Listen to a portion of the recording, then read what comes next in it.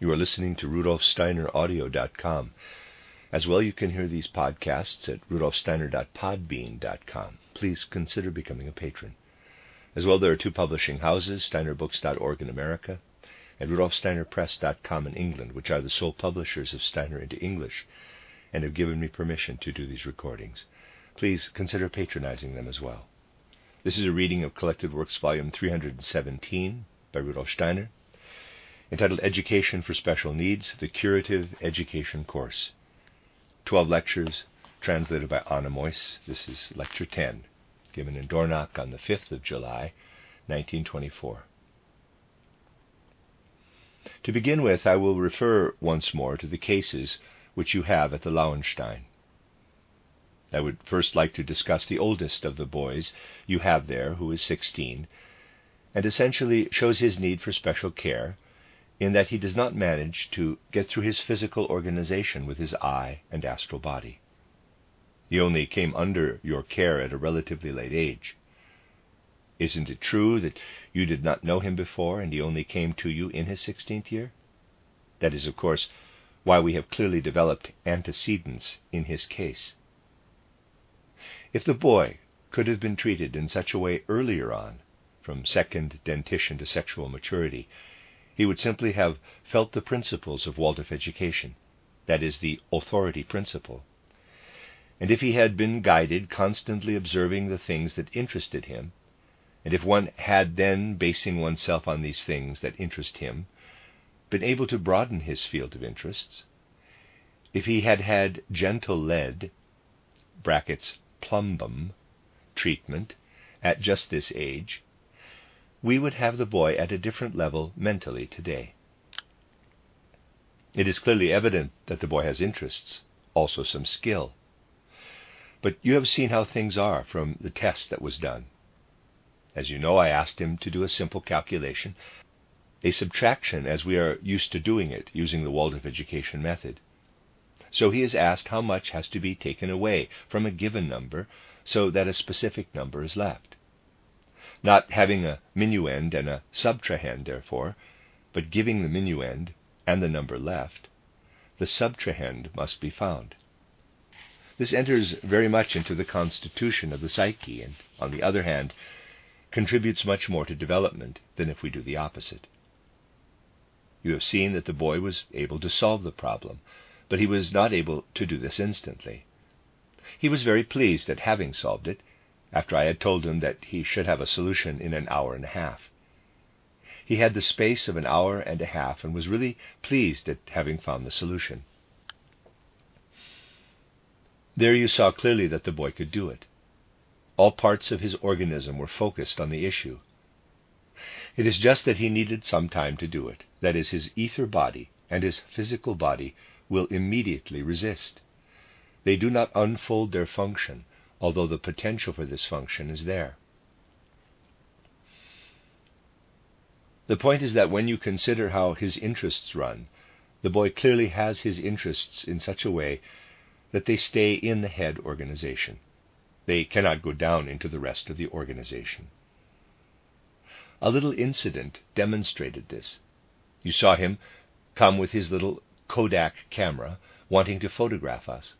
He did this very well with profound engagement. Afterward, I tried to tell him to take another snapshot, but that would have meant that he would have had to get the film, so that his interest would have extended further than what was immediately at hand. He balked at this. We could not get him to do it. When something catches his interest at the moment, he's all there. But when he needs to take this down into the system of metabolism and limbs, his ether body and physical body put up mighty resistance. And it is exactly here that educational therapy must intervene more and more at this age, although it will be harder than it would have been earlier. This makes it necessary that one takes things in which he shows a degree of interest as one's starting point, but then moves on to extend his sphere of interest in all directions. You will achieve a great deal with this boy if you take an instinct into account which he has, and which is indeed perfectly healthy. One always finds healthy instincts, even in organizations that show anomalies. the boy will immediately find that his sphere of interests has grown if you guide him toward things where dexterity is needed. To begin with, he has difficulties in following the route that is taken from the head organization to the organization of metabolism and limbs. And as you have heard me say, he has difficulties because he has no powers of perception, not even the minimum found in normal people. However, when he sees something which is there before him, when he sees the dexterity of his own limbs, he will take great pleasure in this. So we must let him do things where he perceives the dexterity of his own limbs. It will be possible to help this by letting him do eurythmy therapy exercises with his legs and hands, and quite energetically setting the toes and fingers in motion, letting him look at all these movements of the limbs, that is, making him look at himself. For children like this, who clearly show quite early on that they have such difficulties in letting things which the head makes out go down into the organism, for such children, it is too late for this boy, but you may of course always have such children come to you, it is quite good if, in the first place, you try to get them to reach their feet with the head. Try it for yourselves, and you'll see that it is a difficult procedure. But it is good if you can get children who have this kind of difficulty to kiss their own toes. And it is also good, and it will always be effective, might even still be extraordinarily beneficial for this boy, if you get them to hold a pencil between the big toe and the next one and manage to produce the forms of individual letters, and then enjoy writing with their foot. That might still serve quite well with this boy. It will be a kind of eurythmy therapy when he learns to write with his toes, and eurythmy therapy will be of great service in such cases. As to whether a course of lead treatment will also serve at this age, we shall have to see when we begin to try things out and observe the effects. You will see exactly from what I have been saying that this calls for more subtle observation. Seemingly minor things like getting the problem solved in 1.5 hours, like not wanting to go back to the house to fetch the film, and so on. We must make this the object of constant observation. It is also evident from this that in educating children in need of special care, it is also up to the teachers that they must make it a habit to have a feeling for everything connected with the child in question. You see, you'll say, quote, "Yes, but how much time does it take to bring up children with special needs? You have to pay attention all the time. You can't meditate. You have no time to do anything else." Close quote. That is not the case, and part of the esoteric aspect of such a life task is to fight inwardly against such an attitude. It is not at all that you are on the lookout all day, as it were, but that you develop a feeling for characteristic developments. It may be that someone who has learned to observe a number of children will, in a relatively short time, 5 or 10 minutes, thoroughly understand a child, providing he always uses his eyes in the right way. It is not a question of how much time you spend on things, but of how much you connect with them inwardly. Much time could be saved, above all, in white-collar professions, if people would take note that one must really connect inwardly with the phenomena in question.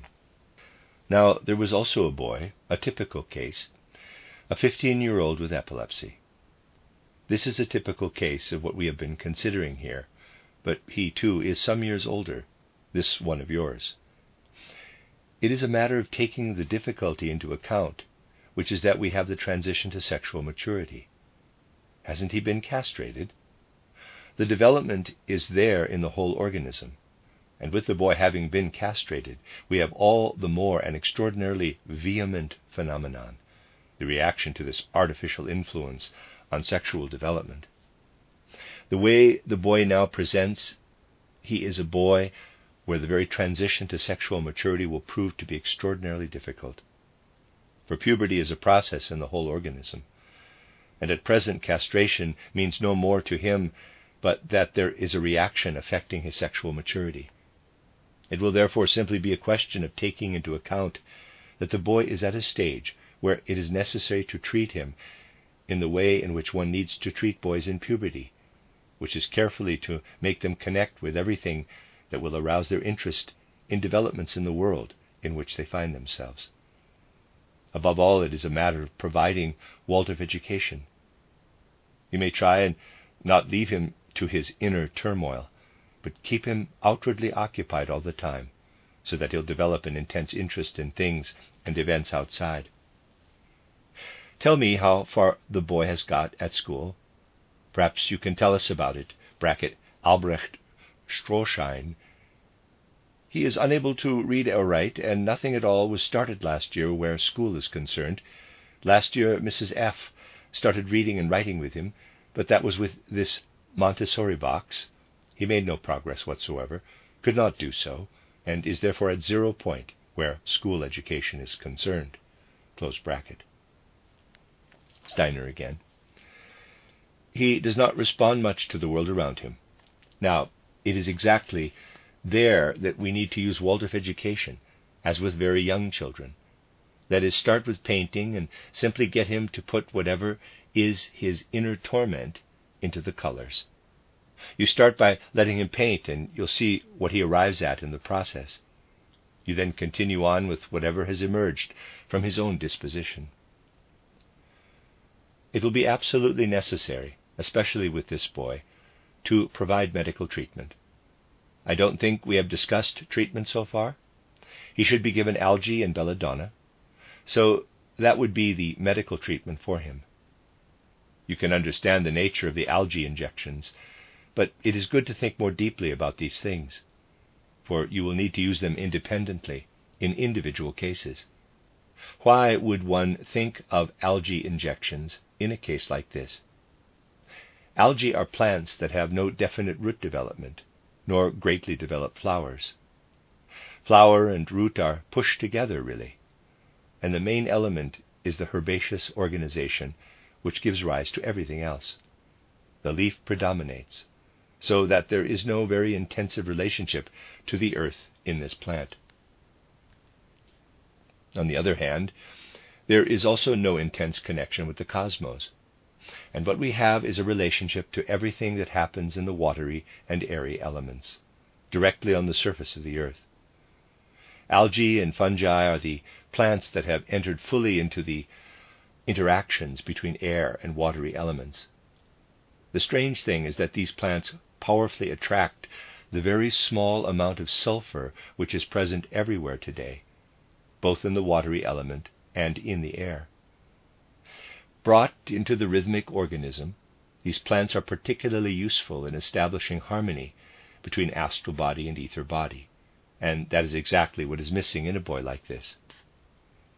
When you find that you are dealing with a disorder which is due to the fact that the I organization is making too many demands on the astral body, not letting it enter into the etheric body, it will be necessary rather to reach for the fungi. You will reach for the algae, which are closer to ordinary plants, when physical body and etheric body will not let the astral body enter, and disharmony arises, because the resistance comes from the ether body, when there is no excessive attraction of the I organization, but the particular resistance comes from the ether body. Then there was a girl. Won't you tell us about it on the basis of what I have said? Albrecht Strohschein. A girl with protruding lips. You pointed out that something must have happened with her astral body between her 3rd and 4th year, that there must have been severe itching and scratching. Her mother later confirmed that she had high temperatures and that there was itching.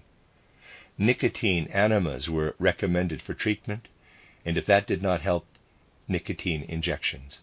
She is 15 years of age. Close bracket, Steiner again.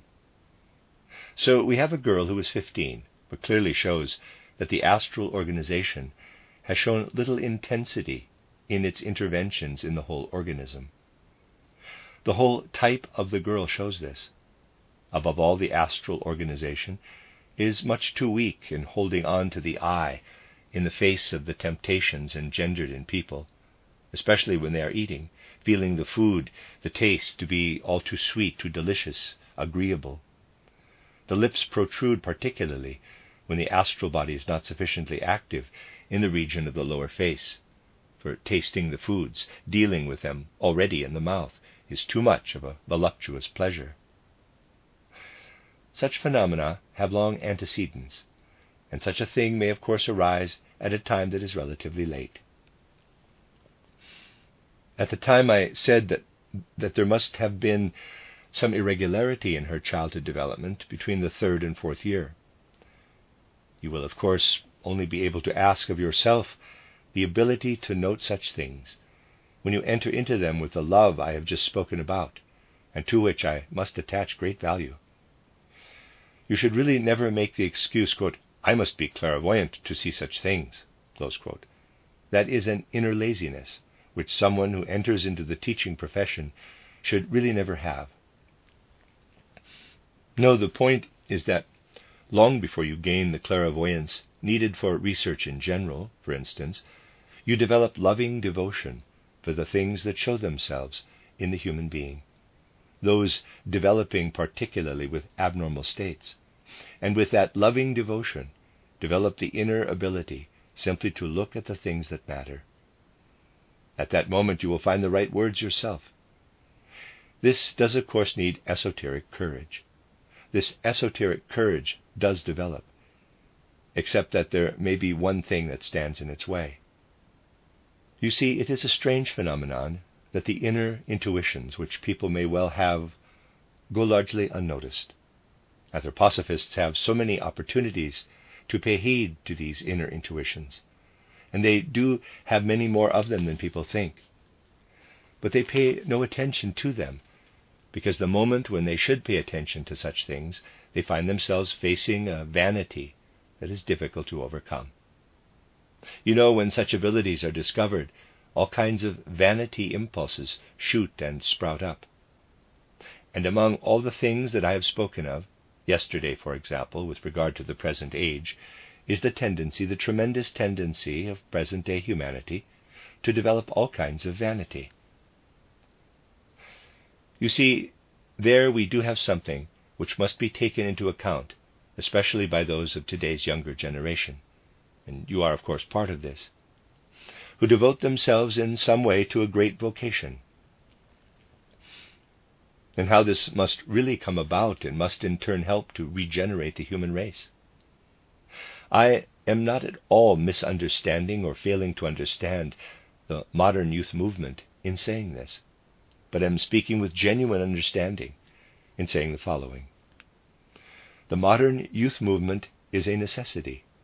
It is something extraordinarily significant, and for older people with understanding, also of the greatest possible interest.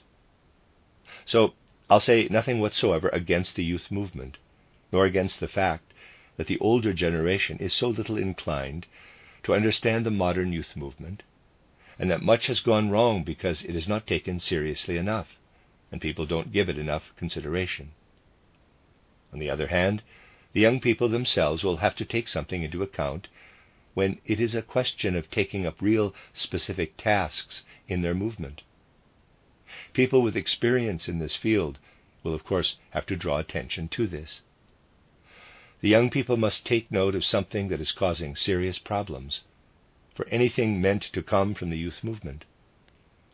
It is a certain vanity. Vanity exists everywhere in the youth movement, not so much from some kind of bad behavior, but rather for a reason which no doubt makes it inevitable. It is exactly because will to action calls for inner abilities to be strongly developed, which under Ahrimanic influences simply cause vanity to arise to a marked degree. You see, I have been able to observe many people of various ages. It has been possible for me to observe some phenomena in this field very closely, but it was possible to see that with the coming of the age that followed the Kali Yuga, vanity shot up particularly strongly. Not only among young people, but here we are interested in this special form which comes up among the young people, and prevented the young people from developing the quality which should belong to being young today. Hence the phenomenon which is so common, talking at large about missions, great tasks, and little inclination to concern oneself with the special small things that are needed for this. In future, there will be particular need for something which once, in an extraordinarily Philistine field, but from a certain intuition, was called, in quotes, attention to little things. It is something which young people, in particular, should practice. They are indulging too much in abstractions. That, however, is something which powerfully takes one into vanity. You have to consider the difficulty which exists there and make that part of our esoteric endeavor. You have to think of the tremendous difficulty which exists.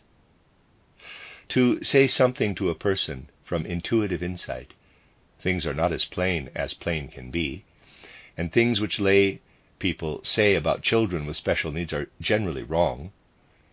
You have to be able to see through to what is there.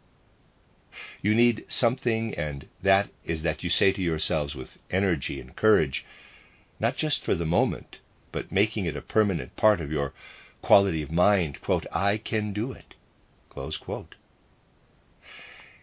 If you say this to yourself over and over again, without vanity, but prepared to make sacrifices, overcoming the things that militate against it, saying it and not merely feeling it, you will see how much you can indeed do, especially in this direction.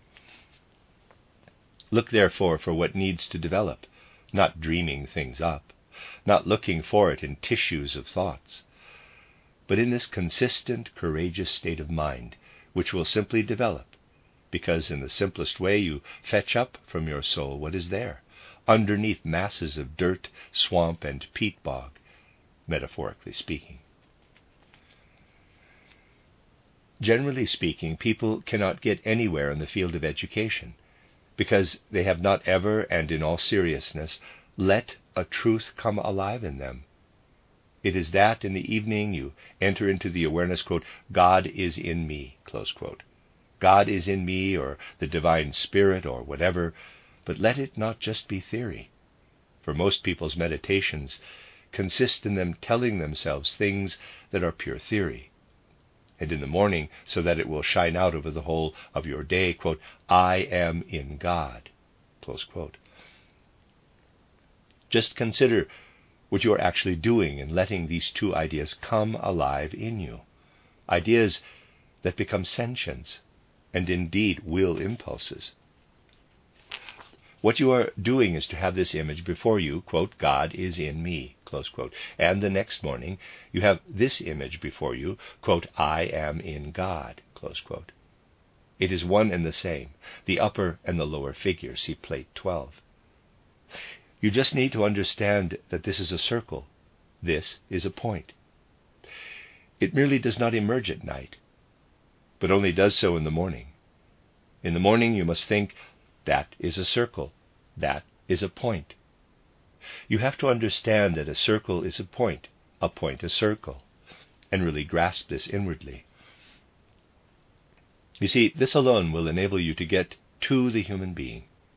For if you remember the drawing I made for you of the human being, of metabolism and limbs, and of the head human being, this drawing was nothing but the development and realization of what is now being presented to you in simple fashion, as a figure to meditate on.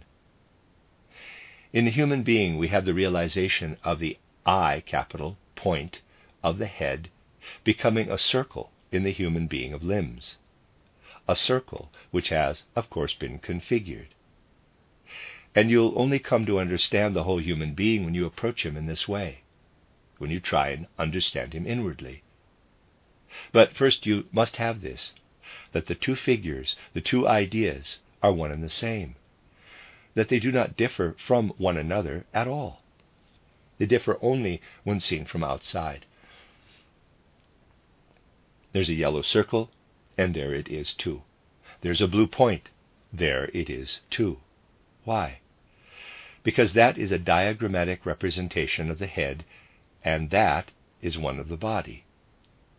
But when the point asserts itself down into the body, well, then it turns into the spinal marrow. When the point enters in here, that which it is intended to be in the head organization turns into the attached spinal marrow. See plate 12. The inner dynamics of morphology will simply be evident to you from this. You can arrive at an anatomy, a physiology, by basing your meditation on this. You'll then get the inner intuition, as in how far your maxilla and your mandible are limbs, in how far your head is a whole organism sitting up on top, its limbs atrophied, through atrophy changed into jaws. And you get the idea of how teeth and toes are polar opposites. Just look at the attachments to the jawbones, and you'll see there the toes that have atrophied, the feet and hands which are atrophied in there. But to be effective in that respect, the meditation, my friends, must not be in the mood of, quote, I want to snuggle down in a warm nest inwardly. Let it be warm and still warmer for me. Close quote. No. The mood must be one where you enter into reality. Take hold of reality. Attention to the little things, to the littlest things. Interest in small things must not be driven away, my friends. It has to be such that the earlobe, the nail paring, a piece of human hair, interests you just as much as Saturn, Sun, and Moon. After all, such a human hair holds all else within it. And someone who goes bald is indeed losing a whole cosmos. It truly is the case that something which is visible on the outside can be inwardly created, providing one has the power to overcome, which is needed in meditative life. But you'll never find this where there are any traces of vanity, and these do keep coming up all over the place. It is therefore necessary, my friends, if you truly want to be teachers, especially of children with special needs, that you develop this attention to little things, doing so in the most modest way possible, and on that basis then also encourage this attention to the little things in others in the youth movement. It then is possible to be given pointers, and this is then outwardly verified, which is also what happened in this case. There, I have to say, I see the greatest mistakes made in undertakings within our anthroposophical movement. You see, we have the case before us. I told you that in the case of this girl, there must have been a kind of anomaly between the 3rd and 4th years. You ask her mother, the mother confirms it. What did you do then? Would you please be quite open and honest and tell me what you did when her mother had confirmed it? In brackets, silence. Now, you three, will you be really honest esoterically? What did you do? In brackets, silence. If you had done the right thing, you would be saying, quote, we jumped for joy so much that we made a hole in the ceiling, close quote. And then a reflection of that leap would not just show itself inwardly, but it would shine out. That is exactly it. Enthusiasm in living with the truth. This is what must be there. It is something which for years has caused me such dreadful pain in the anthroposophical movement, that people are firmly rooted in the ground, young ones as much as old ones. Let us think about the way in which they can be firmly rooted in the ground. You see, essentially Nietzsche was of a very different ilk. He made his Zarathustra into a dancer. You should be dancers, the way Zarathustra was meant to be a dancer. There is nothing more delightful than to live with the truth. It is a much more important and essential esotericism than going around with long faces. This inner way of living in the truth is something which must come long before all other ways of telling oneself that one has a mission. The girl developed an occult fever when between 3 and 4 years of age. It is also called occult fever in medicine, one of the few areas where the old terminology is still used. When a physician does not know what is causing the fever, he calls it an occult fever. This occult fever developed. A particular weakness existed in her astral body during that period, between her 3rd and 4th years. The physical body and the ether body created a reaction, and this then grew too powerful. The astral body could no longer keep up. It is therefore particularly necessary with her that firstly we know that a strange atrophy developed here in her 3rd year, with the astral body cramped within itself. I have to do something here. It needs proper help, and we can do so educationally by creating lively interest. Do tell us, how were things at school with this girl? Albrecht Strohschein. The girl will not live at the Lauenstein Center. She'll only come for treatment. She was at a special school up to her 16th year, is able to read and write and to do calculations up to about 1,000. Otherwise, we do not know anything else about her. She only came up to us for the presentation. Tobacco enemas were recommended. Steiner again. She will need eurythmy therapy. Why? The reason is that because of the astral body atrophy, the child's upper organism has developed a most powerful tendency to be deformed. The child looks positively brutal because everything located around the masticatory organs is deformed. Careful investigations of the anti-deformation action of nicotine juice made at the local Institute of Clinical Medicine have shown that it can have a positive effect in this particular case. One may start slowly with this, giving it by mouth first and observing it carefully. You have to develop an eye, EYE, for it, to see if the masticatory organs begin to be more under the organism's control. Here they are almost completely outside the sphere of anything the child encompasses with her soul. They merely lie there. Giving nicotine juice by mouth in a suitable decimal potency, we may start with the 6th and go as far as the 15th.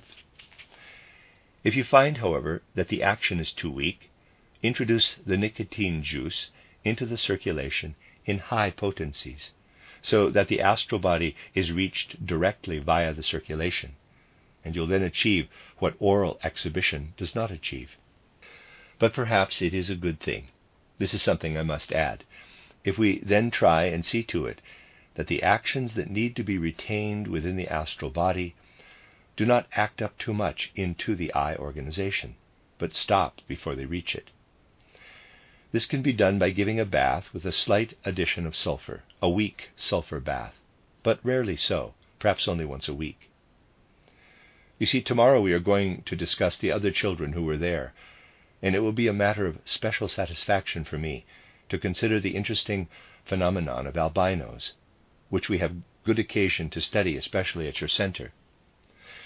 There we have 2 such children, an older one who is 15, and a very little sister. Did you get their horoscopes?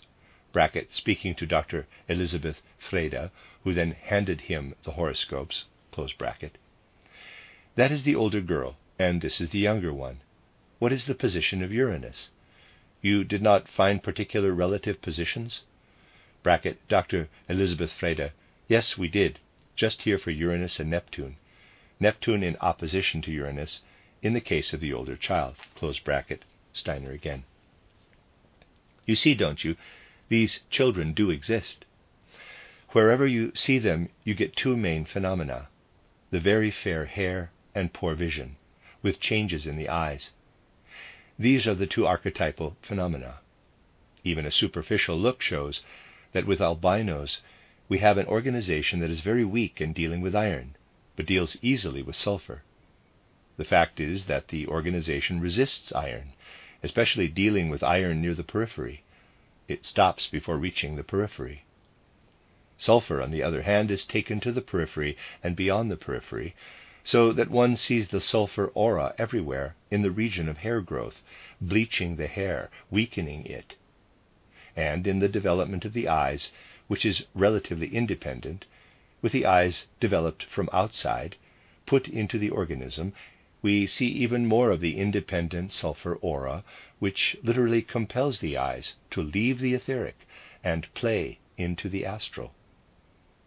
We can downright see the eye torn out of its cave in the rocks in such children, leaving the ether body disregarded, with particular demands made on the astral body. Very important questions arise at this point. Human beings are in their development, on the one hand, connected with forces in the earth, forces that betray themselves in the earth's substance. They are also connected with the whole cosmos. They depend on both. Both are part of individual karmic development and also of the hereditary stream. Now, as to the hereditary streams, neither the father nor the mother of the two children presented to us have albino elements in their heredity. Nothing at all. Normal people. Yet somewhere in the antecedents there was a grandmother of whom it was said that she too had albino traits. Dr. Ilse Knauer. It was a sister of the child's mother, Steiner again, an aunt, therefore. It is there in the antecedents. We merely have to consider that the tendency was there in the antecedents. Didn't you say on that day that there had been other children, also in Jena, from the river Saal region? Dr. Ilse Knauer. 2 children and an adult, a man of 32 who was married. Only one of the 3 had an albino in the antecedents. Steiner again. You see how the business is, in a sense, endemically connected with the region, but cut across sharply from another side. Quite sporadically, an albino appears under certain circumstances, or does not. So the question is, how does an albino appear in a region? We know that it is a sulfurization right to the outside, so that the aura, the periphery, shows small sulfur infarctions. We look around to see where sulfur occurs in the region. The whole river valley is provided with pyrite, and this compound of sulfur and iron exists in such a way that we can study how is the iron in the region, how is the sulfur in the region, where do the marvelously beautiful pyrites occur in the region of the Saal River. These handsome, fine, golden pyrite cubes occur in the region of the Saal River. See Plate 12, the center. Other local areas are gypsiferous, gypsum-containing. As you know, gypsum is calcium sulfate dihydrate, containing about 20% of water. This gives us another opportunity to study sulfur as it is bound in gypsum. It casts light on everything that lives in the atmosphere and so on, so that we must first of all consider everything coming from the soil that is connected with the absorption of sulfur and iron. It is generally a region rich in iron, and the question is, how does a mutual relationship develop between earth and man, where the earth is able to attract iron most powerfully, but man does so only with difficulty? What must the relative positions be to make human beings particularly inclined to reject iron and take in sulfur? There you come to look to the cosmos, studying the relations between heavenly bodies at the birth of such a child. It cannot be done at conception. You will find that the question comes up if there were specific relative positions for children who are albinos, relative positions that one does not get at any time, but only rarely. There is no point in looking at data arising with fast-orbiting planets. You need to look at those which take a long time to complete their orbit, meaning Saturn and Uranus. So you see how questions arise in such a case. You have to have the questions first. Then you can go into such a case in detail. Here again I would like to speak of a minor course of treatment, so I am going to make use of what it says here. I'll consider this tomorrow. According to what I was told this morning, you want something different to be given in the lectures, because they are too much about, quote, careful attention to the little things, close quote, which is something you need. I want to meet your wishes as much as possible, using the method I used with the workers. There I gradually gave the sessions a direction where I would ask what I am to talk about, so that from a certain point onward, the subject matter they wanted to have discussed was given by them themselves. Now, the workers can never complain that the talk is not about something which they do not want to hear. The end of Lecture 10.